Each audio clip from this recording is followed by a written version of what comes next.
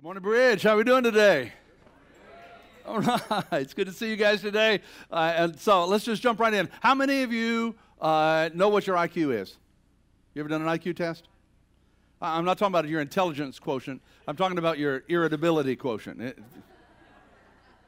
You want to take a little test right quick? There should be a Post-it note in your seat or somewhere close by your seat. There's pens in the back of the seat in front of you. Let's just take a little fun test and see how we're doing on the irritability quotient scale, okay? So there are 4 possible answers on the 10 scenarios that I'm about to give you. If you say in one of those scenarios, it wouldn't bother me at all, I feel little or no annoyance whatsoever, then give yourself a 0 on that one. If you would say, well, yeah, I'd be a little irritated by that, then give yourself a 1. If you say, well, I'd be a little bit upset, kind of bothered, then maybe you're a 2. If you say, man, I'd really be mad about that, I'd be angry, then you're a 3. And if you say, man, I would blow my top, who knows what I would do, then give yourself a 4. You ready? 10 simple scenarios. All I want you to do is write down a number, and then we'll add them all up and see where we are in our irritability quotient. Number 1, if you unpack and plug in a new appliance that you just bought and it doesn't work, would you say, no biggie, I'll just take it back? Would you say, it bothered me a little bit, but oh well, that's just the way things are sometimes? You'd be fine. Give yourself a 1. If you say, I'd fuss about the lack of quality in America these days, and then get over it and take it back, then give yourself a 2. If you'd be bothered, fuss, stew all the way back to the store, and then let the clerk hold it, give yourself a 3. If you would be bothered, fuss, stew all the way to the store, let the clerk hold it, ask for a manager, and then write a letter to the company, give me a refund, I didn't even want the thing, and give yourself 4. Okay? You got the feel for what we're doing now? So give yourself a score on that first one. You unpacked and plugged in a new appliance that you just bought and it doesn't work. Number 2, here we go. If you're overcharged by a repairman that has you over a barrel, he's got you, there's nothing you can do about it, and you know he's overcharged you. 0 to 4. Got it? Number 3, if your car gets stuck in the mud, would that bother you? No big deal. Where would you be? Number 4, if you're talking with someone and they won't answer you. Okay, got a little stir on that one, a little nerve push in there. Might be some 3s and 4s in the house on that one. Okay, let's see. Number 5, if someone pretends to be something that he or she isn't. Does that bother you? No big deal. And boy, I would just blow my top. Number 6, if you're hounded by a salesperson from the moment you walk in the store, does that bother you? You say that's just his job? Would you fuss him out? What would you do?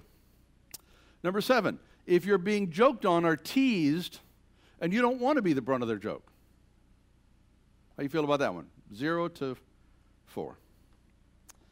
If you're trying to concentrate, but someone near you is constantly clicking their pen. Click, click, click, click, click, click, click, click, click, click, click, click, click, click, click, click, click. How we doing? Got some 3s and 4s in that one, huh?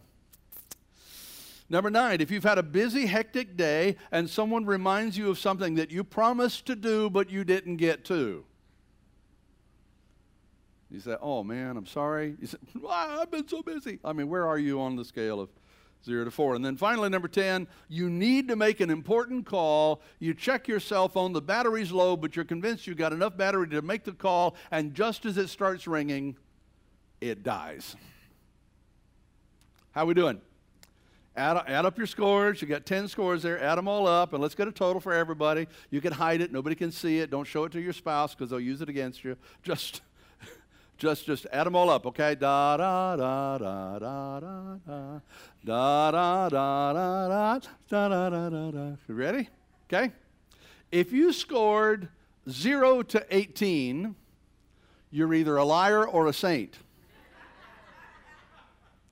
Or you might be floating down a river in Egypt called denial. If you scored 19 to 22, then you're more peaceful than most. 23 to 30, you're probably average. 31 to 34, you are irritable. And everybody knows it. 35 to 40, you are a hothead, and most people see you that way. You really need to do something about it, okay? Nobody's going to ask you your score, but the reality is when we do these kinds of things, the question that goes through my mind is, are we all monsters? I thought we were Christians. I thought we were nice people. I thought we were, followers of Jesus, and yet we take these kinds of tests, and it's hard sometimes not to get irritated at the junk that life throws at us every day, even though we want very much to get along with people. So what's the problem? The problem is this. No one ever taught us how to manage our anger. I mean, where do they teach that stuff? They teach that in school. Most churches don't teach it.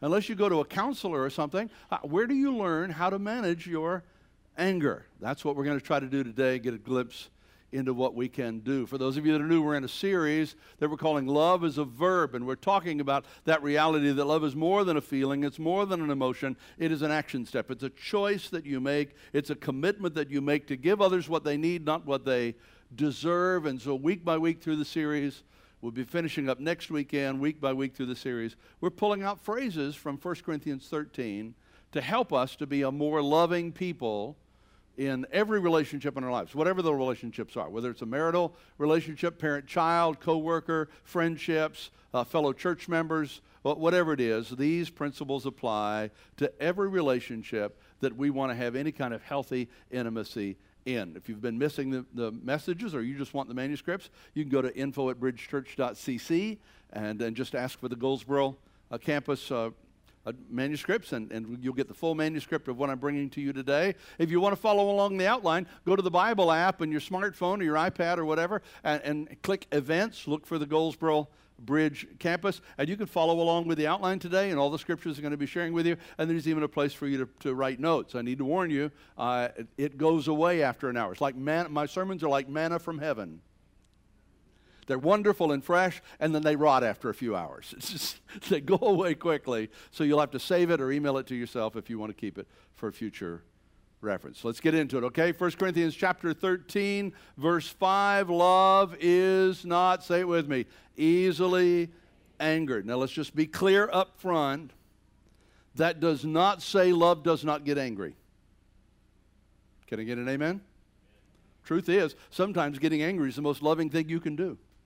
And besides, you don't get angry about stuff you don't care about, do you? No, it's the stuff we care about that we get fired up on, we get emotional about. And so this does not say love does not get angry. What it says is love isn't easily angered. So we're not talking about getting rid of anger today. If you came hoping to get the solution to that or the magic formula for that, you're going to be disappointed. What we're talking about is learning to manage your anger in a loving kind of way in order to deepen your relationships. Well, Jim, I'd rather get rid of mine. But do you understand who gave you the capacity to get angry? I mean, the Bible says God got angry. The Bible also says God never sinned. We're created in the image of God. That capacity to get angry comes directly from our Heavenly Father. All we need to do is learn how to manage it rather than it managing us. All I'm trying to say to you today is that properly managed, anger is an asset. So let's learn how to manage it today so that we can make our anger be an asset. Is that worth a few minutes of our time? If you scored 0 to 18, then God bless you, you can go on because I got nothing to tell you. In fact, you can come teach the message if you want to. But most of us, I think, probably need to learn a little bit more about how to manage it. There are 6 steps, 6 dynamics. Let me walk through them as quickly as we can to get a handle on them, okay? Dynamic number 1 is you got to resolve to manage it. If you really want to learn to manage your anger, you got to resolve to manage it. You got to quit saying, I can't help it. You got to quit saying, well, that's just the way I am. You got to quit saying, well, I'm Italian, and that's what we do. I'm Irish, that's what we do. You got to quit that stuff. The truth is, you can manage your anger better than you think you can. I've tried, Pastor. I can't figure it out. Yes, you can. You ever been in the middle of a heated argument and the phone ring? Hey, how you doing? No, it's a fine time to call. No, we're not in the middle of anything. Sure, what's going on? Yeah. Hang up the phone and go right back where you were before the phone rang. You can control it better than you think you can. We just have to decide we're going to. So let me motivate you, okay? Let me give you some motivators. You tell me if you agree with these statements. Okay, here we go. Proverbs chapter 29, verse 22. A hot-tempered man gets into all kinds of trouble. Can I get an amen in the house? Yeah. Proverbs 15, 18. A hot-tempered person stirs up conflict, but the one who is patient calms a quarrel. Can I get a witness? That's true, isn't it? Proverbs 14, 29. Anger causes mistakes. Is it true? You ever been doing something, you were so angry, you made a mistake, and you went, oh man, I've got to calm down or I'm going to blow this whole thing out, right? Proverbs 14, 17. A quick-tempered person does foolish things. Pastor Jim paraphrase of the whole summary of all those verses is, when I lose my temper, I lose. In fact, everybody that I'm in relationship with loses when I lose my temper. And that's true in every area of life, guys. It's true in our careers. You ever known anybody that had huge potential, but their anger set the ceiling how far they could go? Somebody said, you don't make it to the top if you keep blowing your top. It's true. How about health? Any relationship between out-of-control anger and health? Sure there is. There's tons of evidence that there's a profound link between hostility and health, between the physical, spiritual, and emotional aspects of our lives, in terms of heart health, in terms of migraines, in terms of blood pressure. You ever heard somebody say, you're going to bust a blood vessel? Right? Where did that come from? We know there's a tie. Don't get your blood pressure up now. Why do we do that? Because we know that there is a link. How about family? Does anger cost you something in your family? Out of control anger, I should say? Yeah. Can I just throw this in somewhere here, parents? If you use anger to get your kids to do something, you need to understand something. There's a short-term payoff for that. They'll move. They'll do. There's a long-term cost. Ultimately, they will lose respect because anger always, ultimately alienates. Anger ultimately always alienates. You may want to tweet that one. That's worth keeping.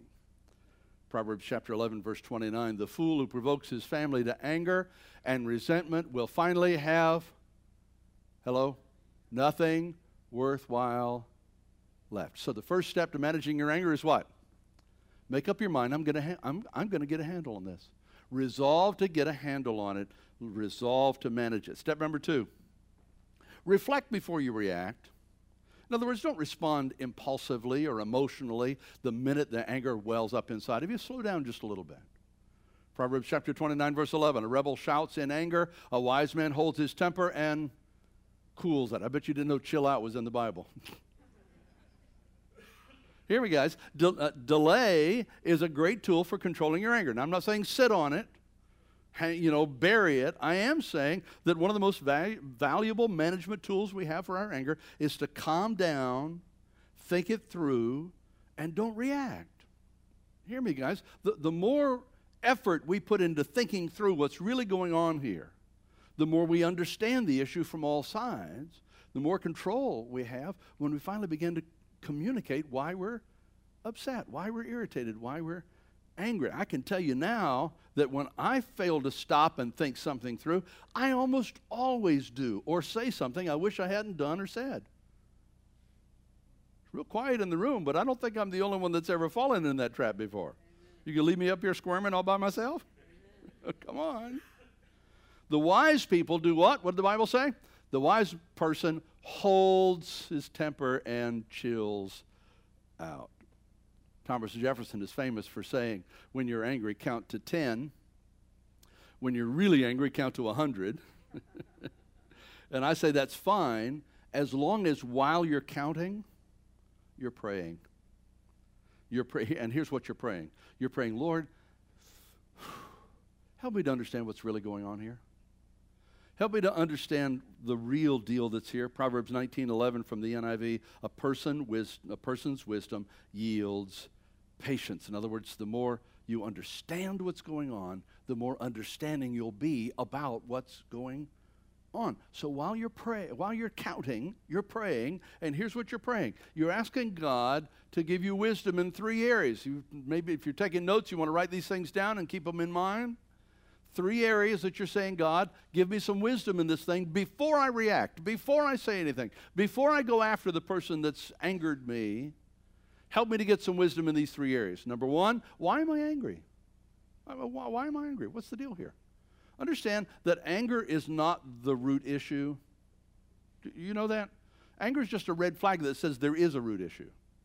And so if you just deal with the anger, you never get to the root issue. You never solve the problem. I mean, it's so simple, and yet quite often we don't take the time to stop and think it through. If you get sick and go to a doctor, what's the doctor do? He or she immediately begins to ask for your symptoms. He begins to say, so what's going on? How are you feeling? What part hurts? What's he doing? What's she doing? They're trying to get to the heart of the matter because they can treat the symptoms but not necessarily cure the disease.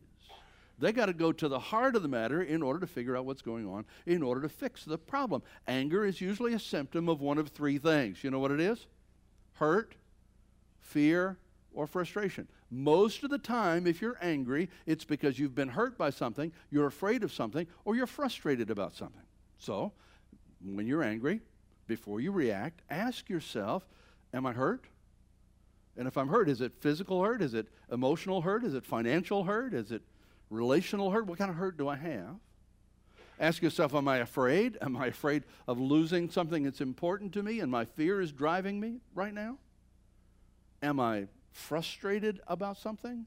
And if I am, what am I frustrated about? You ever been late for an appointment and you're doing 70 in a 55 and a little old lady pulls out in front of you and never gets over 25 and all you can see is her head and her hands on the steering wheel. And then just about the time you're about to blow your top, Kim leans over. An angel whispers to you and says, that could be your mother, The more understanding you have, the more understanding you'll be. So pray. Pray, Lord, why am I so angry? What is it about this? Am I afraid? Am I frustrated? Am I hurting? Why am I so angry? Second area, what am I hoping for? When I have this conversation, what do I hope will come out of that conversation? Before I reveal my anger, what's my goal? If you're hurt, then maybe somebody was insensitive to you. What's your goal when you talk to them? To blast them for being insensitive? Or to help them understand that their insensitivity is painful for you and you want them to work at being more sensitive? That's your goal, right? If you're afraid and maybe somebody that you expected to protect you didn't, then what's your goal when you talk to that person? Just to blast them? Or to say, I'm counting on you for this. I thought you told me you would provide that protection, and it makes me angry when you don't do what you said you were going to do. Is it frustration? If you're ever expecting a new diamond for your birthday and it didn't come, what are you after? You're after a diamond the next time. It's simple, right? Here's the problem. I thought I'd get a laugh out of that one, but anyway. Here's the third area, and we'll deal with the problem. Third area is, how do I get it? Why am I angry? What am I hoping for? And how can I ultimately get that? The reality is this. Lean in. Hear what I say. Most of us are so poor at managing our anger. The methods we use get us further away from what we want rather than closer to it. Can I get an amen? Or an oh me? It's true. So before you blow off steam, resolve to manage your anger. Reflect on what's really going on before you react. And number 3, release my anger appropriately. Okay, I've slowed down. I've thought it through. I've been praying for wisdom. I got a sense of what's going on here and what I really want from this thing and how am I going to get it. And now I'm ready to release my anger in appropriate kinds of ways. Ephesians chapter 4, verse 26 says, in your anger do not sin. That tells me that there is a way to communicate anger that's not sinful. Does that make sense? In other words, there are right ways and wrong ways to release your anger. There are helpful ways and unhelpful ways to release it. There are appropriate ways and inappropriate ways. Whatever terms you want to use, the key to healthy relationships ultimately is to learn appropriate and helpful ways to communicate our anger when we feel it. Proverbs 29:11.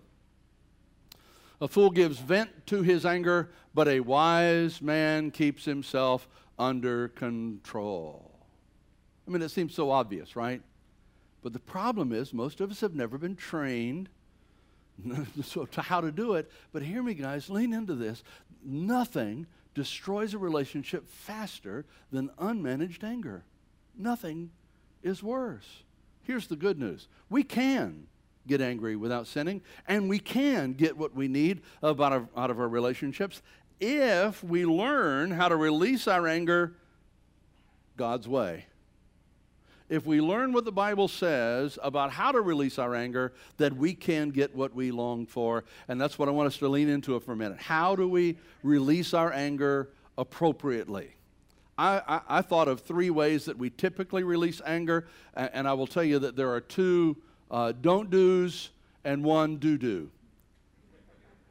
I just wanted to say do-do in church to see. It's just fun to say do-do in church. But anyway, okay, I'm silly. I'm in 7th grade. But there are 2 things you don't do, and there's 1 thing that you do. Now, before we get into it, I need to expose a myth. Need to make sure we understand the myth, okay? The myth is this. Everybody has X amount of anger. And if you vent it, if you get it off your chest, you'll be empty of anger, you'll feel better, and then you'll be ready for meaningful relationships. What's wrong with that? What's wrong with that? You understand that's why modern psychologists come up with therapies like primal scream therapy? Because they believe that if you get in a room somewhere, get in the woods somewhere, and scream and holler and beat your fist against a tree and find to vent it all out, that you'll be fine. It's all gone now. Now you can get on with your relationships. The problem is you don't have a certain amount of anger. You have an anger factory. Got one amen. Is it true? Yeah, we get rid of what we got, but if you didn't deal with the issue that made you angry to begin with, guess what? Your angry quota will fill up again, and now there's frustration added to the fear and the hurt, so it actually goes to a higher level. So you vent that off, but you still didn't deal with the issue, and it fills up again, and it gets worse and worse and worse. I don't know if worse is a word, but you know what I'm talking about. Right? So let's talk about ways to release our anger. 3 common ways, 2 don't-dos, and 1 do-do. That's just fun. Number 1, don't bury your anger. Do not bury your anger. Ephesians chapter 4, verse 26. So let's go back to the rest of that verse.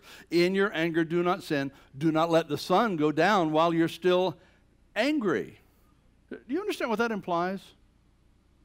It implies that to bury your anger, yes, we said you should slow down a little bit. You should think it through. You should calm down before you release. But it implies that if you bury your anger, that's a sin too. It's called lying. Sad reality is that most of us would rather be angry than admit we're angry. Because if we do, then it reveals to that person how we're feeling, hurt, afraid, frustrated, and we don't know how they're going to react to that. We don't know what they're going to do when we tell them how we're really feeling right now. And so when they say, "Are you okay? You seem angry." Who, me? I'm not. No, I'm not angry. No, I'm fine. Here's the phrase. You've used it before. I'm just tired. Right?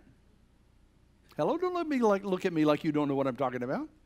This is real stuff that we all have to deal with. Can I just be transparent with you and tell you that for a lot of years in my life, this was my biggest sin? I'm one of those personalities that loves for people to like me. I love people. I love to talk with people, interact with people. I love for them to listen to what I've got to say and respond whether they agree or not and have dialogue. I love that kind of stuff. That's my love language is words.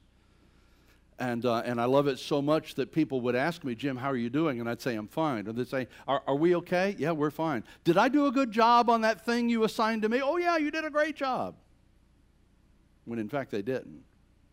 And I finally came to the realization that I was lying to the people that was most important to me out of my own fears, that they wouldn't like me anymore if I told them the truth. And so I actually went to the staff of the church that Kim and I pastored in Chesapeake at the time, and I pulled them together and said, "Guys, I got a confession to make, I got an apology to make, and I need you to forgive me. I have been lying to you. I've told you things were fine when they weren't fine. I've told you that you're doing great when you're not doing great. I've told you I'm doing great when I'm not doing great. And God has convicted me, and I've asked his forgiveness, and I need to ask your forgiveness too. Interesting. Pendulums don't swing from extreme to balance. Have you figured that out yet? Pendulums swing from one extreme to the other. And so for the next few months, every time I would say, hey, could I see you in my office for a minute? Oh, no, Pastor Jim wants to see me in his office. Y'all pray. Jesus came in grace and truth. And I had to learn to find that balance. Hear me, guys. To bottle it up, to bury it, to hold on to it, ultimately is a sin, because when anger is bottled up, it finally explodes. And somebody said when it explodes, it sprays shattered glass on everybody around, injuring every relationship within shot. So when you're ready to release your anger, don't bury it. Number 2, don't manipulate people with your anger. Don't manipulate people with your anger. And there's a couple of ways that we do that. There's lots of ways, but there's 2 primary ways that we tend to do that. There is aggressive behavior, where we confront people, we get in their face, we tell them, here's what has to happen, here's what you're doing wrong, here's what you have to correct, and we can get very, just kind of vent on them, just yell at them, maybe even hit them. And I've already told you, when you do that, everybody suffers. Everybody loses. Let me tell you right quickly, because parents do this far more often than they should, and even married couples do this sometimes. Ultimatums don't work. When you say, if you step across that line, I'm going to do this. Well, what do you do if they step across the line? I had a man in my office some time ago, broken, weeping, and I said, how can I help you? What's going on? He said, I told my wife over and over and over again, if you do that again, I'll divorce you. And she walked in this past week and said, I'm not going to give you a chance to say that again. Here are my divorce papers. She was done being manipulated by aggressive behavior. But there's another kind that perhaps is more common even, and that's passive aggressive behavior. I'm talking about the silent treatment. I'm talking about playing martyr. I'm talking about going around pouting. How do you say that word? Pouting. You need to know that passive aggressive is still aggressive. It's just a different style. And both are manipulation techniques. If you use them, you might win the current battle, but you will ultimately lose the relationship. Because relationships are not about us manipulating each other. They're about honest dialogue and intimacy. And you never really address the issue. So what do? Kim's coming to the stage. We're going to illustrate for you the way that you do that. You don't bury your anger. You don't use it to manipulate people, either aggressively or passive-aggressively. Instead, you make sure that you attack the issues, not the people. Have you all met my wife, Kim? 41 years this woman's been putting up with me. I am the most blessed man on the planet. And yes, I married in over my head. Got it. I accept that. Praise God for it. Here's what we do. Kim, would you stand over on this side? Imagine that this is a problem in our relationship. She did something or didn't do something. I did something, didn't do something. I did it, certainly. Problem is, usually when we're angry, all we can see is what the other person did or didn't do. We can't see what we did or didn't do. Hello? So we get together and we say, you have a problem. You have a problem. You got to fix this. You got to do something about this. And what are we doing? Are we attacking the problem? No, we're not. We're attacking each other. And when we get into that level of conversation, what ultimately happens? We stop talking about the issue at all, and we start arguing about the way we're arguing. Is that true? We start going, how dare you speak to me that way? Or, you didn't even let me finish before you started talking, because that's what we do. We start out listening to each other and waiting our turn, and then we get to where we don't wait our turn. We start yelling over each other. Come on. But I'm a Christian. I love Jesus. I don't do that. So what's the solution to this? The solution is to realize if I'm going to be in a healthy relationship, whether it's a marriage or parent-child or coworker or whatever it is, if I'm going to be in a healthy relationship, we've got to get together And we've got to say, we have a problem we need to find a solution to. Because guess what? If Kim's got a problem, I got a problem. And if I got a problem, Kim's got a problem. And so the only way we get past it is to stop attacking each other and start saying, what's really going on here? What are the real issues? Are we afraid? Are we hurt? Are we frustrated? What's really going on here? And how do we make sure that we communicate in a way that we're attacking the issue, not each other? Does that make sense? Does it? Thanks, Kim. Love you. Let's appreciate Kim. So what do you do if you want to begin to manage your anger? You've got to get a handle on resolving. That's not just the way it is. You can get a handle on this thing. You've got to reflect before you react, and then you've got to release your anger in appropriate, healthy kinds of ways where you are, in fact, attacking the issue and not each other. Well, Jim, I hear that, and and I've heard some of these kind of teachings before, and I'm really trying. I've really tried, and I'll get better for a while, and then I fall back into old patterns. Just kind of fall back into the old stuff. Why does that happen? That's number 4. I've got to repattern my thinking. You've got to repattern your thinking. Here's the deal, guys. Most of us form our way of managing anger when we're very, very young. And we carry that style all the way into our adulthood. The problem is we didn't have many role models who knew how to do it. I heard one couple say one time that the wife said, the only role model I've ever had is my mom and dad screaming at each other all the time. And the husband said, well, the only role model I ever had is they must have done all their fighting behind closed doors because they always got along perfectly. And I know that's not humanly possible. So neither one of them had a healthy model. Neither one of them knew how to do it. So we learn from family members. We learn from Hollywood. We learn from friends. We learn from the street. And even though we didn't see a good result from the way they did it, it's all we know. So we have to repattern our thinking. Romans chapter 12, verse 2 says very simply, do not conform to the pattern of this world, but be transformed by promising to never get angry again. Oh, I'm sorry, I shouldn't have done that. I will never do it again. What are the odds? Between slim and none. By watching Oprah. Oprah can help you with this. Dr. Phil can fix it for you. All right? By what? By the renewing of your mind. I've told you before, I like the International Children's Version because it's written on my level. It says, be changed by a new way of thinking. And what's our new way of thinking? Love is not easily angered. I will resolve to manage my anger. I will reflect before I react. While I'm reflecting, I'll ask God for wisdom on why I'm angry, what do I really need, and how do I go about getting it. Then when I do speak, I'm going to attack the issue, not the person. That may sound like a lot of effort. But the fact is, the more you do it that way, the easier it becomes. And in time, you can do that whole process in your mind in a few minutes or a few seconds even, because it becomes a new pattern of thinking, a new way of doing things. What's happened to Kim and I in 41 years of marriage is that we were as volatile as any other couple in the early days of our marriage, but over the years, I call it fighting in slow motion.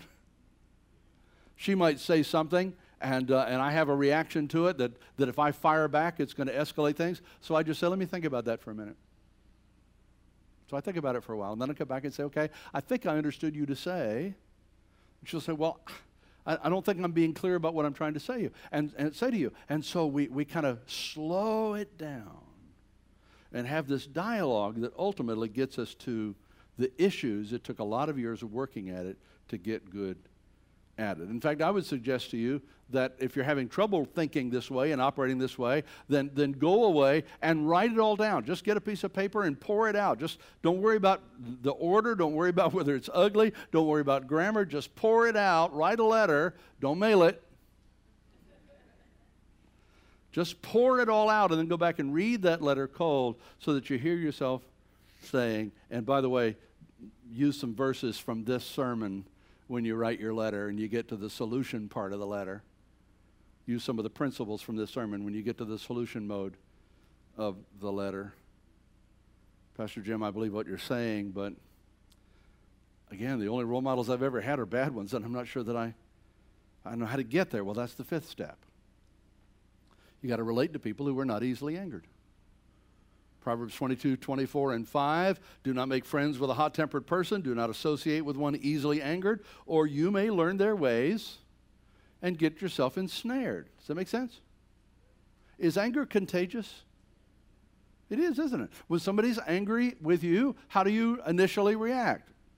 The natural initial reaction is to either be defensive or counterattack. That's what we do, which escalates it to the next level. So now they're defensive and they're counterattacking. And again, as I said, before you know it, we're not fighting about the issue. We're fighting about the way that we are fighting. So how do you break that? The Bible says, choose your friends wisely. Find some people who are good role models of getting a handle on this kind of stuff. If you're really serious about changing your bad habits, breaking free from a lifestyle of anger mismanagement, then you need to hang out with some people that are working on it. And they're not going to get it perfect any more than you are, but they're working on it. And they're supporting each other and holding each other accountable. That's why life groups are so important in our church, because you can't get that in a setting like this. And it doesn't matter which campus of our church you go to. It doesn't matter what church you go to. You're not going to get it in a setting like this. This is what we call a face-to-back setting. You know what that means? Is you're sitting in a chair, you're looking, if you look straight forward, you're looking at the back of somebody's head. You can't relate to the back of somebody's head. Right? And it's impossible for me or anybody else that's been on the stage to do this for all of us. It's just not possible. So what do? You get into a small group and you start talking about with each other, building trust relationships and learning from each other. I guarantee you the majority of the TV programs and movies and books that you see and read this week will display anger in a dysfunctional way. You need a counterbalance. You need somebody like church, life group, to help you do that. Not in a life group? Fill out a Connect card. We'll get in touch with you this week. We'll get you started in a life group. But the most important step, I got to close, is bring your hurts, bring your frustrations, bring your fears to Jesus. You know one of the biggest reasons why we get so angry with the people that we love? One of the number one reasons is because we put expectations on them that are unfair expectations. We expect them to meet every relational need in our lives, and that's not possible. God created us to be in relationship with Him. And He gave us a whole flock of brothers and sisters and intimate human relationships to fill some of our relational need, but at the end of the day, there's a part of us that's a God-shaped void, and it can only be filled by God Himself. So if you really want to get a handle on this thing, you got to process through what of the expectations that I'm putting on the people in my life are fair, and what are unfair, because in fact God can only be the one to meet them. 2 Timothy 1:7, for God has not given us a spirit of fear, but of power and of love and a sound mind. Maybe if I'd ask you before the service today if you are a Christian, you would have said yes. But maybe sitting here right now, you realize that you've never really related to Him in that way. Actually looked to Him and said, you know, I've got some relational voids in my life, and I need to be in relationship with you, Jesus. We're going to pray in just a moment. We're going to pray these points as a commitment for all of us. But for some of you, the most important prayer you're going to pray today is, Jesus, begin to fill that void in my life. And as a result of getting my vertical relationships right, I can begin to build healthy horizontal relationships. Make sense? Let's pray. Jesus, thank you for loving us just the way we are. Thank you for loving us when we get it right, loving us when we get it wrong. Thank you for not being easily angered at us. So right here, right now, we're going to pray a prayer to you. And we're sincerely asking you to help us. You ready, guys? You can pray out loud, you can pray silently, pray in your own words. I don't care, but let it go something like this.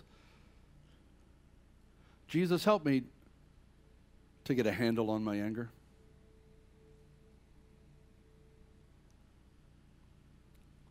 Help me to slow down enough to reflect before I react. And while I'm reflecting, you said if any man lack wisdom, you would give it to him generously. So I need wisdom to know what's really going on here. Am I afraid? Am I hurt? Am I frustrated? What's really going on here? Lord, when I'm ready to release my anger appropriately,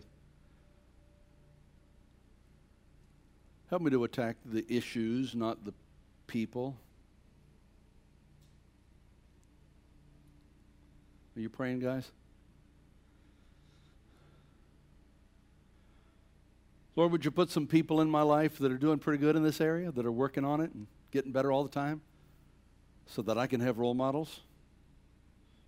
People who are not easily angered.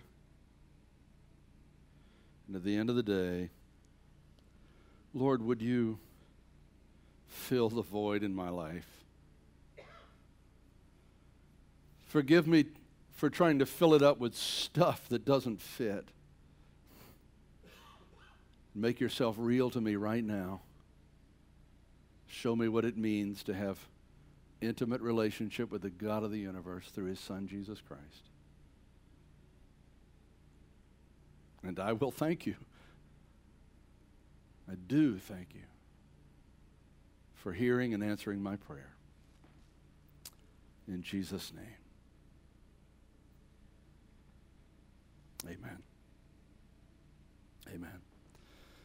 If you prayed that prayer this morning, let somebody know. The Bible says where 2 or 3 agree as touching anything it's done, let somebody know. If you're in a life group, tell your life group leader that this message really spoke to you and you're working in those areas. Tell somebody that cares. The prayer team's going to be here in the front after the service. They would love nothing better than to just receive you unconditional, in an unconditional loving kind of way and pray with you. But let somebody know that this is your next step in your journey to connect with God. Before we go, I've got a letter I need to read to you, and we'll pray and we'll dismiss the service. This is a letter from our pastor, Pastor Farrell Hardison.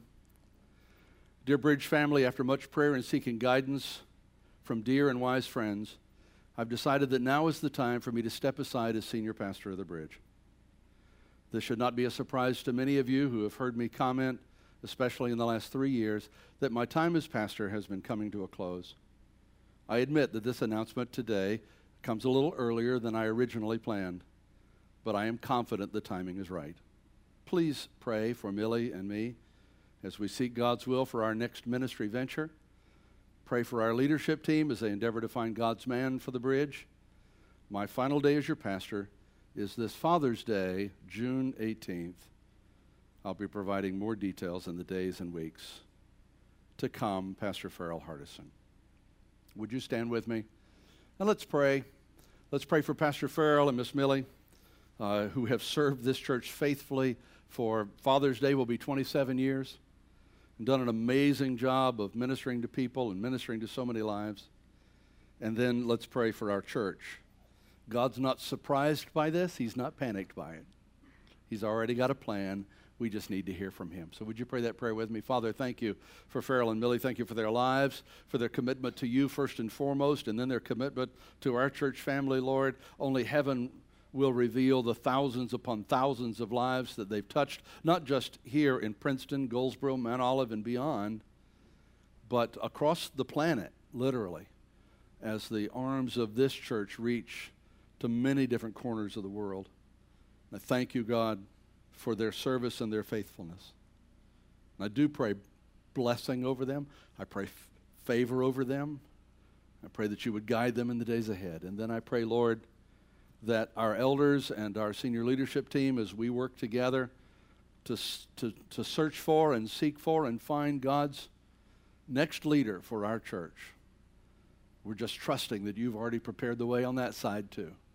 And that we're going to be amazed by you, the way you provide the right person at the right time to lead our church to the next level. In Jesus' name, And all God's people said together,